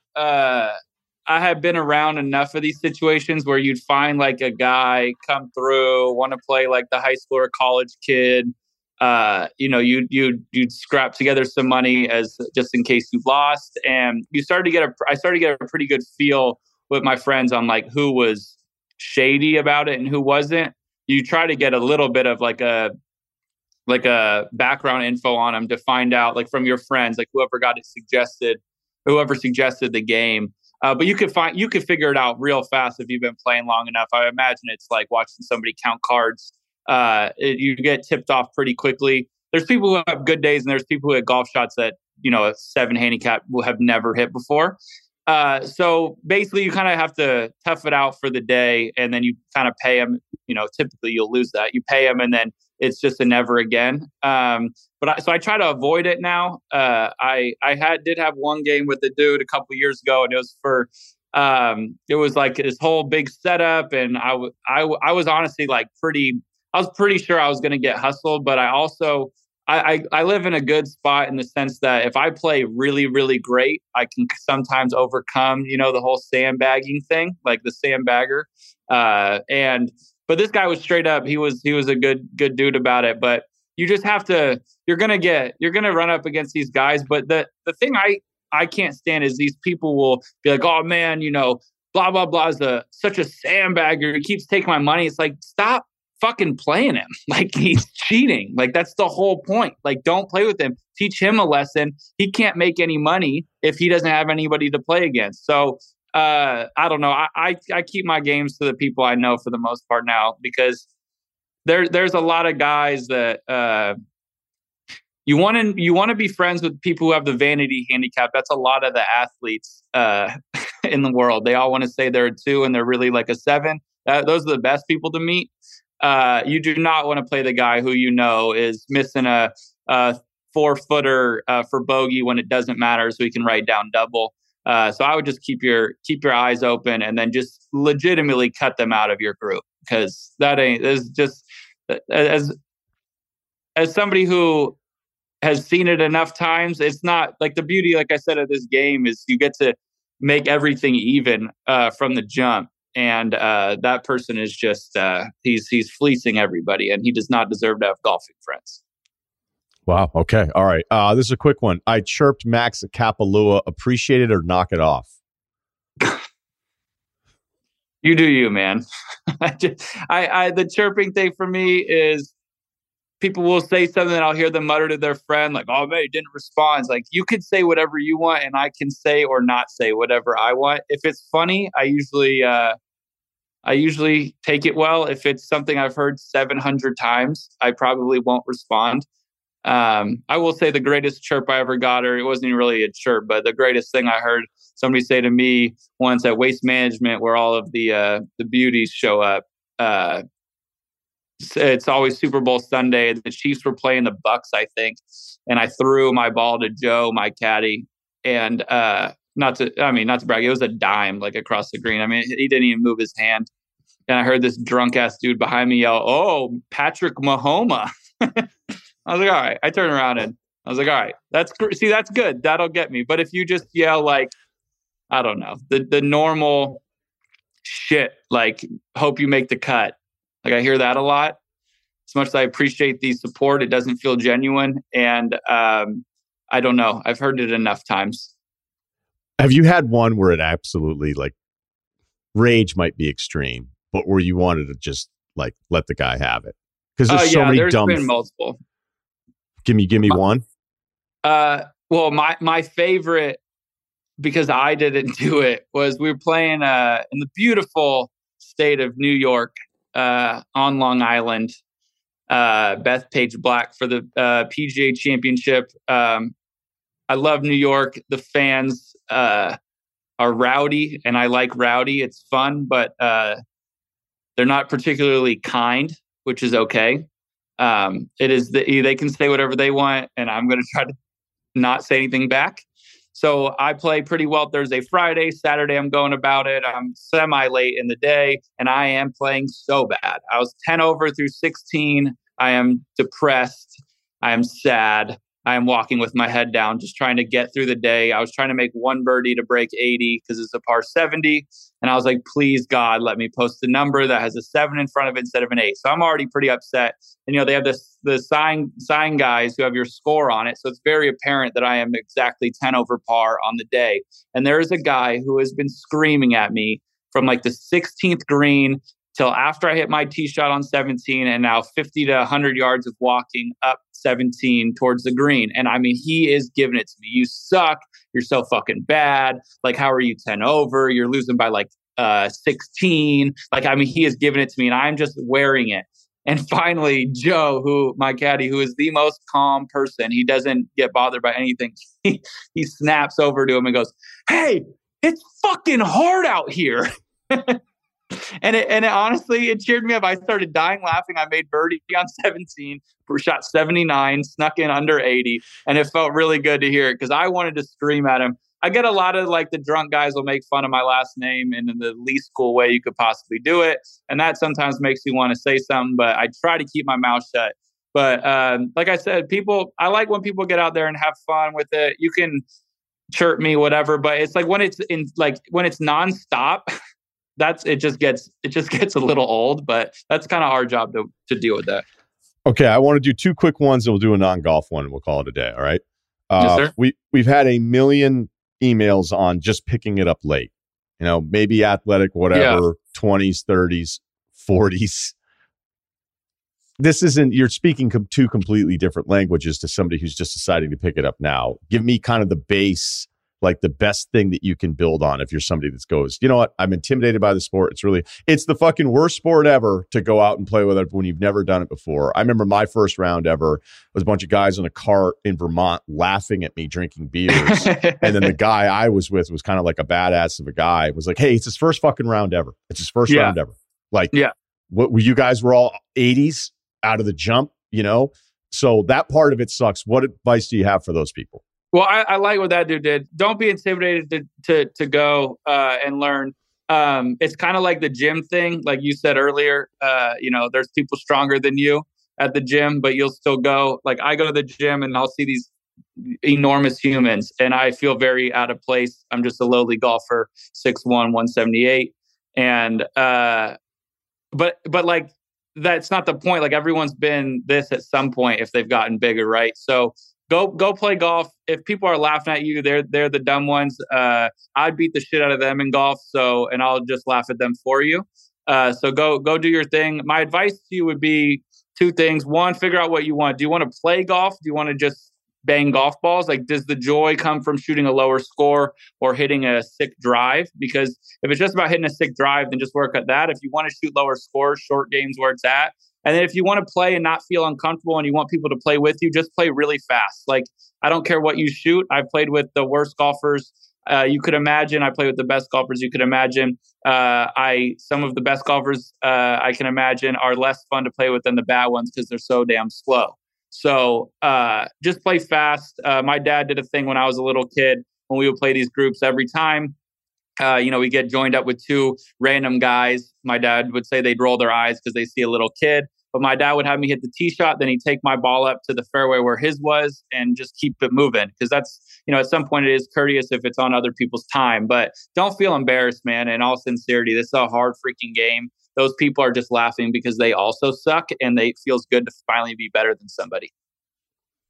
Great point. All right. Okay. We've got a bottle service one for you. Because I know that you're a big, you lay low, but you're a big mint. You hang out at Mint a lot, don't you? Yeah. I just drove by there the other day and I'm like, God dang it, it's been 4 years and I have fortunately never been in there. Okay. I love the local references here. Okay, here we go. We'll do two non-golf ones. 6'1", 180. I saw 16 foreign films last year. Sick, dude. I'd recommend Decision to Leave if you're interested. All right, I'm going to write that down. So for my birthday last week, I got a table at a club in Los Angeles. And as you can imagine, it wasn't the cheapest. I just had invited over a dozen people coming, so the split cost shouldn't have been too bad. Yeah, fuck, you're already fucked. Included in the invited people was a group of 6 or so. Let's call them the new friends that I've been hanging out with more and more lately. They came to my party, mixed it up at our table with other friends, drank the alcohol we ordered. Everything was pretty normal until they ran into another guy they knew at another table. They migrated over to that table and spent most of the rest of the night over there. Of course, I thought that was weird, but didn't care too much because I had plenty of other friends there, so it's not like the party was gone. Where this is going. Fast forward to the next day. It was time to collect money for the table. I put it all on my card, so I began texting asking everyone for their contributions. I texted the new friends something along the lines of, quote, hey, here's how much the split for the table is, but if you don't feel comfortable paying that, send whatever you do feel comfortable with. Oh, I hate that. I'm going to go with that. I hate that. Hate that request. It was too soft or too vague? Too vague, man. I don't know. Like, I would do the exact same thing, and that's probably why I hate it. Because I don't know how to respond to that. Okay. I didn't hear back for a day until finally one of them responded with, quote, thanks for the invite. It was a lot of fun, and we'll definitely hit that spot up again. They will not. They out-vagued this guy. Yeah, honestly, they won. It's a pretty less than ideal situation. I'm 25, so not exactly making a boatload of money now. And I'm going to have to be in credit card debt for a while. Also, I had friends that I would have liked to have been there, but couldn't invite because I invited the new friends, Table Maximums. I thought I was becoming friends with the new friends, but I was clearly wrong, so they're out. Were the new friends all, well, how old is he? I'd love it if it was like the new friends were all waitresses from this other place. So the new friends have to be females, or else this makes no sense. No, because they got invited and then they went to somebody else's table, man. Like, there's a lot of stuff that happened here where we know you're fucked. All right, so his question is, was I wrong for thinking everyone who comes to the table helps pay for the table? Yes, you were. Yeah. The younger women don't. No. I don't know that I've ever seen that happen. No.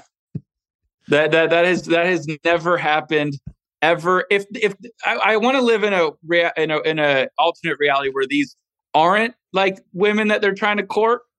If that's the case, this is super messed up, but you also have a horrible taste in new friends and you should have invited your old friends.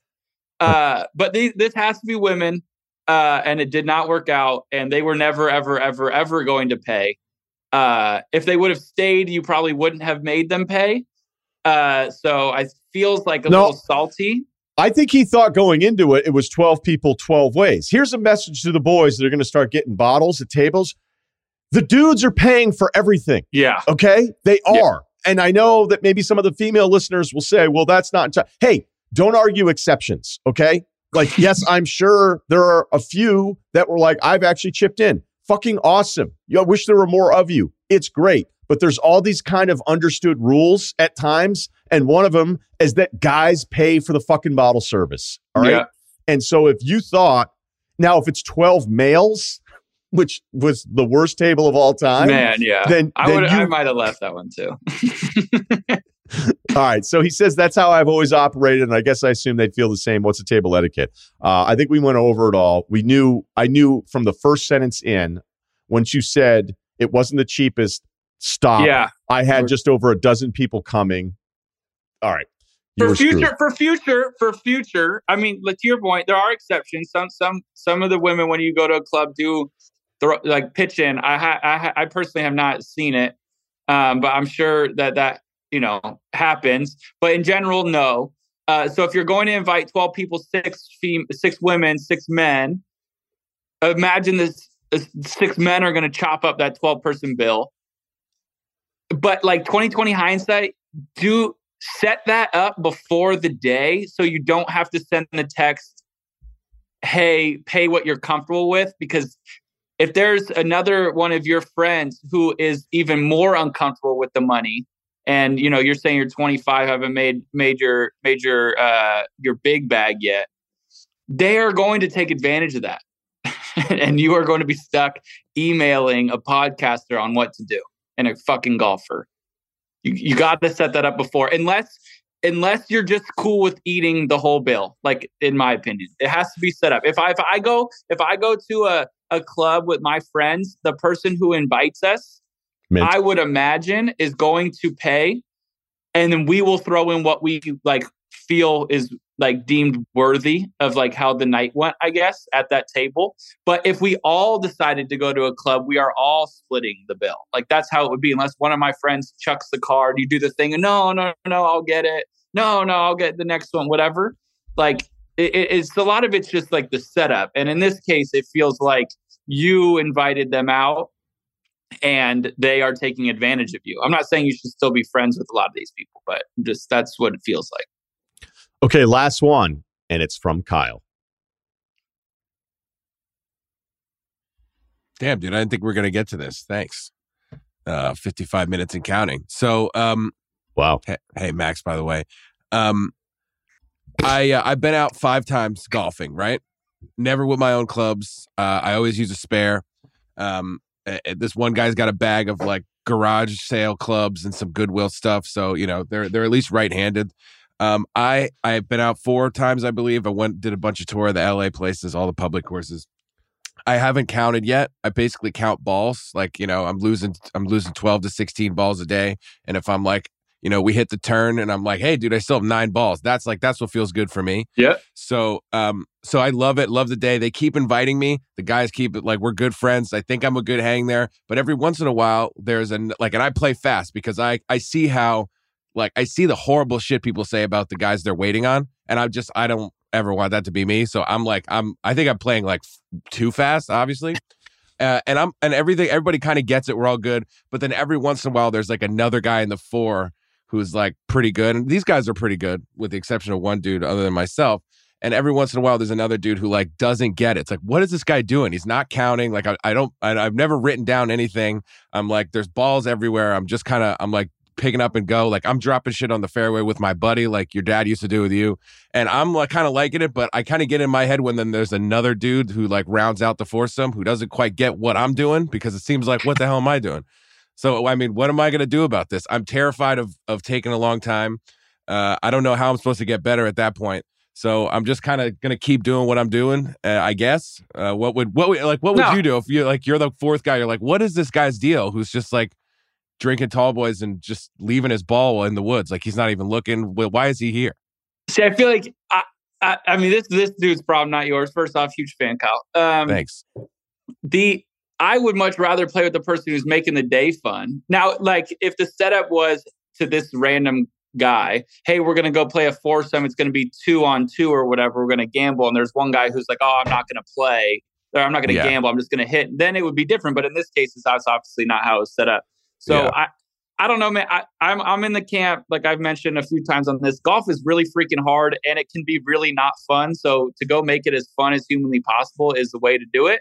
It's a growing game since COVID. A lot of people like to be outside. They're just now learning the game. There's tons of people who are just getting into it. There's this very shitty entitlement thing with golfers that they think they're better than the golfers they're better than, like as people, and they're better hang, and they don't seem to grasp that they are making it not as fun. So I would just kind of earmuff to that guy and let him deal with his own frustrations, probably with his own golf game. Typically these things come out like right after he makes a double bogey, and then he's like, can't play, this fucking Kyle guy's not even keeping score. That's typically how it begins. It rarely happens after a birdie. After a birdie, he's like, you know what? Let's cheers to the birdie, and then it goes sideways. So I would pay him zero mind, as always. Like I said before, if he's giving you a hard time, just realize that there's a ton of professional golfers that would much rather play with you than him,